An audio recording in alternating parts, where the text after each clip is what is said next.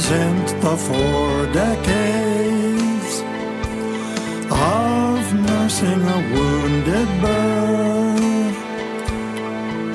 Admittedly, a small wound. He could still fly, just not as high as before. And a corner of his heart was missing.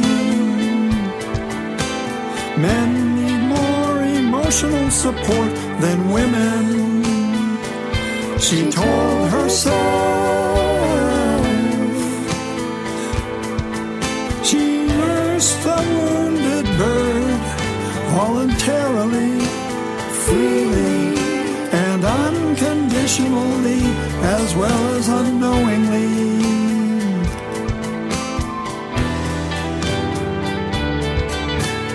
She did not resent it when she found out the bird was damaged goods. She knew the bird was wounded. The first day she picked it up,